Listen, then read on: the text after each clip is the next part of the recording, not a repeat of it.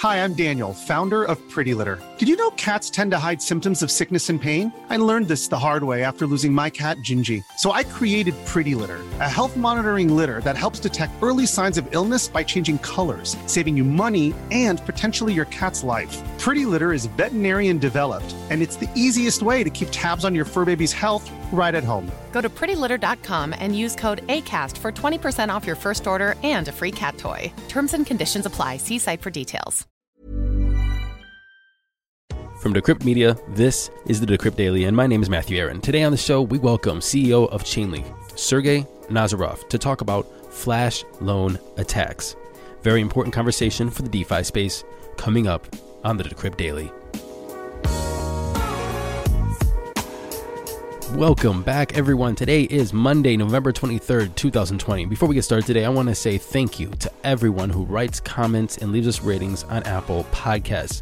I make a request at the end of most shows to say, please subscribe, like, share, and leave a comment. It helps us stay visible. And sometimes I see those come up. It takes a while for them to process through the Apple sphere, the ecosystem. But I do notice and I do read every comment. And I want to say thank you very much for taking time out of your day to do that. For all the people who left comments, it is so appreciated. And if you haven't done it and you do like the show, please take a couple minutes, go to Apple Podcasts, subscribe, give us some 5 stars, and leave us a comment. It helps people find the news. Coming into the bull, you want people to get the news about what's happening in the space. And what is happening is prices. And those prices are booming. Let's take a look. Here comes the money. Here we go. Money talk. I'm recording this at 3:10 Eastern Standard Time. Bitcoin is sitting at 8,000. No, it's not. Bitcoin is sitting at $18,401. That's up 1.7% from my report yesterday morning. Ethereum is booming, up 13.1% from yesterday, sitting at $598. It crossed the 600 mark today. It popped back down. It popped back up. It popped back down again, but we are hovering right around that 600 mark. Litecoin with a $6 gain from yesterday, sitting at 87.18. Up 6.5%, yet it dropped a couple rankings on total market cap. It's now sitting at number 7 for total market cap, behind Chainlink and Bitcoin Cash, because Bitcoin Cash is actually on a boom today, up 8.6% at 314. Chainlink is at 1497, up 4.2%, and XRP, the big leader again. I mean, at this point, we might see $587 XRP. We have no clue. This is insane. Up 24% from yesterday morning, sitting at 53.9 cents. Total market cap for all of cryptocurrency, we are at $548.1 billion with a BTC dominance of 62.2%. And in our first and only conversation today, we have CEO of Chainlink, Sergey Nazarov, talking about flash loan attacks and why it's so important not to have a DeFi swap project or DeFi or decentralized exchange use just one price point, or an oracle that uses only 1 or 2 price points to make the prices. This gets deep. I just started understanding this today, so bear with it. Sergey, the brain, Nazarov. Sergey, how you doing? Welcome back to the show. I'm doing well. Thank you for having me. There has been a conversation that's been going around on the internet, on Twitter, crypto Twitter, about the faulty oracles that might be behind the next crypto hacks. Look, DeFi has been suffering lots of hacks, and oracles could be part of that. Can you please tell me about how the industry has been recently hit with several attacks using flash loans? And can you please tell me about what a flash loan is first and how that Chainlink can prevent those attacks? Sure. So the nature of the issue here is really people's exposure to data sources and price oracle mechanisms that can be manipulated. So the flash loan is really the tool that makes a certain attack vector possible. It allows anybody with relatively little funds to become well capitalized. And these types of attacks, these types of oracle manipulation attacks require capital. So what a flash loan really does is it makes any one participant or any one adversary a really well-capitalized adversary for a small amount of transactions, for a small amount of blocks. And that's really not the problem, because the attack could be carried out by any well-capitalized adversary or anybody who could become well-capitalized through whatever other means, whether it's a flash loan or something else.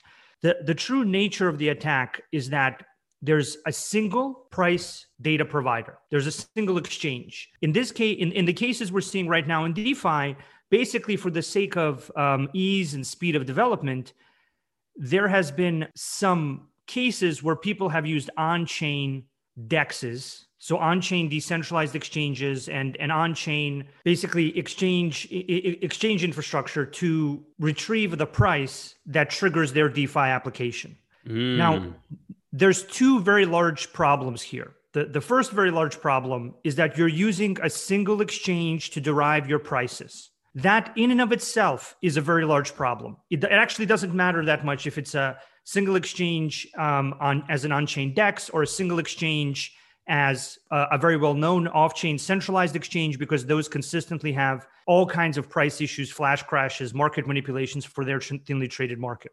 The problem here is one that we've been talking about since 2008. We put out a lot of information about it in 2018.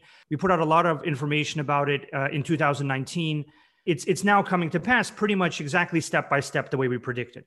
So the real nature of the problem is not even on-chain DEXs. It's using a single exchange. You don't want to use a single exchange for a price oracle, period. And the reason is that that single exchange, while it might have high amounts of volume, trading volume on one day, the next day or the week after, that volume could shift to a different exchange. And now all someone has to do is manipulate that one exchange's order book, which means they don't even need to know how to code. These attacks right now don't even really require people to be very good at software development or hacks or anything. They just require people to have enough money to manipulate a price on a single exchange that people thought would be secure, which is the whole point of highly reliable oracle mechanisms.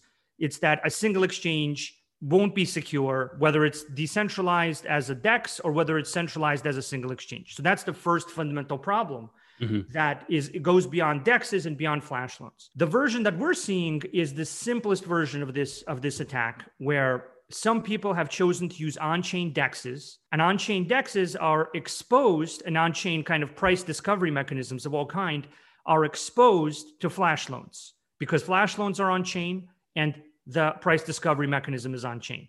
Not only is there a fundamental mistake in, hey, I'll just use one exchange and it'll be fine, but then there's a second mistake in, hey, I'll use an on-chain price discovery mechanism. How could that go wrong? Well, it turns out that the permissionless nature of those mechanisms means that people can go get flash loans and manipulate the price. But at the end of the day, what 4 of the 5 kind of flash loan related attacks that recently happened were about, they were about using the flash loan as a mechanism to manipulate a thinly traded and easy to manipulate on-chain price discovery source. Conversely, in Chainlink's case, we source data from hundreds of exchanges. So we provide something called market coverage. And I spoke about this in depth at the Ethereal presentation, at the Ethereal conference earlier this year. And we released also earlier this year a very long blog post called The Importance of Data Quality in DeFi. I suggest that people interested in these topics and problems watch that presentation. I begin digging more into these problems somewhere in the middle of it, if you want to skip the first part. And then also the importance of data quality in DeFi. Towards the middle or the end of the presentation, we actually have caution messages that expressly tell people not to use a single exchange as their price source. Right now, if there's a DeFi protocol that's using 1 or 2 or 3 exchanges, they are taking serious risk with user funds, because the more sophisticated version of this attack is to look at the protocols that use 1 or 2 or 3 exchanges, and instead of manipulating one exchange, which is obviously easier, right? The more advanced version of this attack is the manipulation of the 2, 3, or 4 exchanges that a DeFi protocol relies on to source their price data. And we absolutely know that's possible, because we look at price data on a daily basis from the crypto markets to provide insight and assurances that the data that we're sourcing from over 10 different data providers that cover hundreds of different cryptocurrency exchanges is representing the world in accurate market coverage based way. The people right now that have a single oracle, whether it's a centralized exchange or a on-chain DEX, if it's an on-chain DEX, they should immediately call an internal meeting and discuss the risks and their level of comfort with those risks. If it's a centralized exchange and it has large volume, They should seriously consider what the manipulable nature of that volume is. Has that volume ever dropped and become able to get manipulated? And if it hasn't, how do the other attack vectors fit in there? Because they definitely fit in there, such as flash crashes and various other things that happen on the best exchanges. And then the third category of people that I think should think very deeply are the people that say, I have 2 to 5 exchanges that I'm connected to directly. And that means I've successfully created market coverage over all of the crypto landscape where price discovery could happen. That is a serious miscalculation that I think that people relying on anywhere from their 2 to 5 single oracles going to their 2 to 5 exchanges that they happen to like the day when they made the oracle, and that they're not monitoring for manipulation or volume shifts to exchanges that aren't covered, is something that people should very seriously review, because the next more sophisticated version of this attack is not I manipulate a single price oracle, it's I manipulate a single exchange and therefore the price.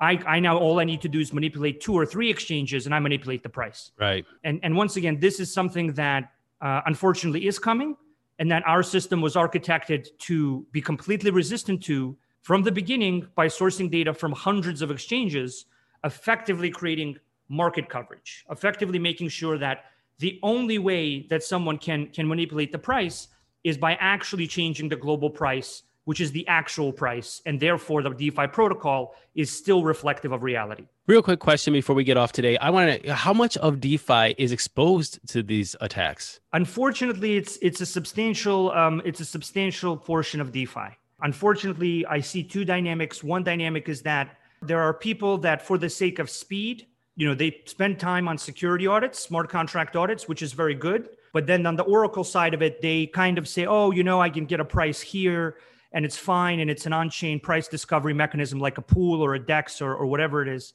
And they kind of say it'll be fine. They're well known. They function well. Just because a DEX or an on-chain price discovery mechanism functions for its purposes doesn't mean it's a manipulation resistance price discovery mechanism for you to put the value of your DeFi protocol against. Right. And this is the thing that people need to really, really understand, because for the sake of speed, if you have anywhere over $1 million or even over $500,000 in your DeFi protocol, and you're using an on-chain price discovery mechanism, I think that people should seriously look at the risks and seriously look at how they tweak that. The second category that's actually more concerning for me are the people who have consistently tried to bake their own oracles. And they have 1 or 2 developers working on it. Those developers don't have a background in secure system design or distributed systems or cryptography. They've never built a data product. And what they basically have was one developer trying to build a data provider that creates market coverage, which they usually do through saying, I'm just going to have 1 to 3 exchanges as my data source, and then also build an Oracle mechanism at the same time, both of which are immensely difficult problems that we have, well over 70, 80 people working on, with oversight from people like Ari Jules, who used to be the chief scientist of RSA. So these are not trivial problems. These are very serious problems, both of them. How do I properly source data to accurately represent market prices in the crypto landscape? And then how do I securely deliver that data? Both really big problems. And the people that continue to bake their own oracles with an understaffed, under-resourced kind of system that continues to rely on 1 or 2 or 3 single exchanges that they happen to like because they think those exchanges are great exchanges. They might be great exchanges. They might be great places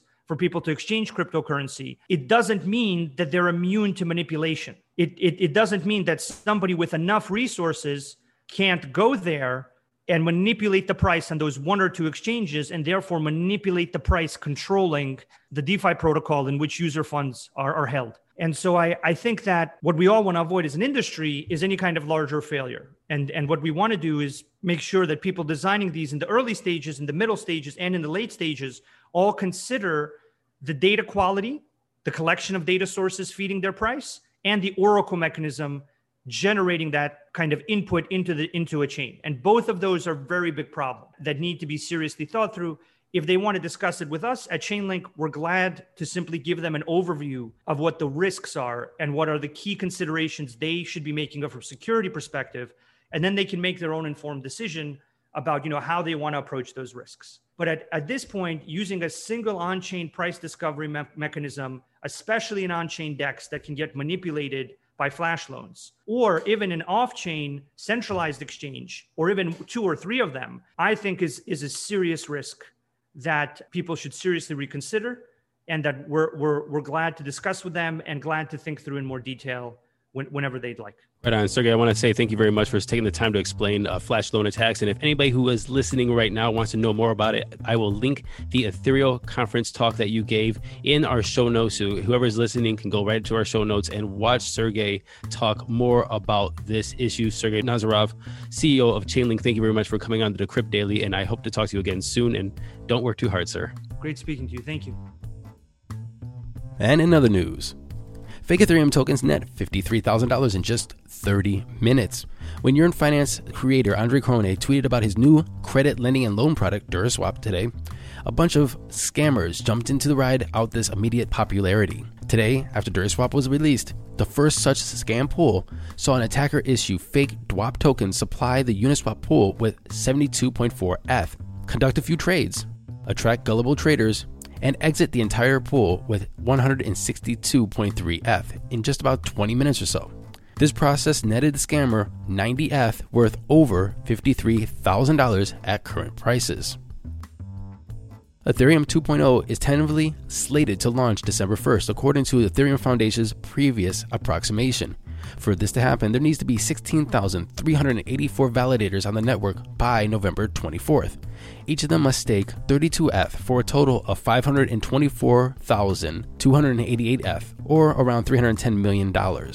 Well, they're about 50% there. And if this doesn't happen, that means the launch of ETH 2.0 might be pushed back. And you know what? We're counting on it.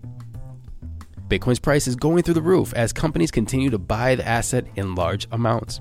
PayPal and Cash App are already buying more than 100% of the newly issued Bitcoins. When other large financial institutions follow their lead, the supply scarcity will become even more imbalanced. Pantera Capital said there could be a Bitcoin shortage, but experts say don't worry, because the average person will still be able to buy and store $100,000 of Bitcoin value at whatever the price is. Look, even if people are buying up all the Bitcoin right now at $18,000 or $19,000, if it goes up to $100,000, then if you only have $18,000, then you're only buy 0.2 Bitcoin. And if it goes up to $1 million and you only have $18,000, you're going to buy whatever that is, 0.002 Bitcoin. Regardless, there's zeros for days. I'm not worried about it. And finally, CipherTrace, a blockchain forensic firm, has filed patent applications in its bid to decipher Monero. CipherTrace sells these anti-Monero technologies to the US government, which is kind of pissed off by the volume of illicit trades on Monero and wants to track them down.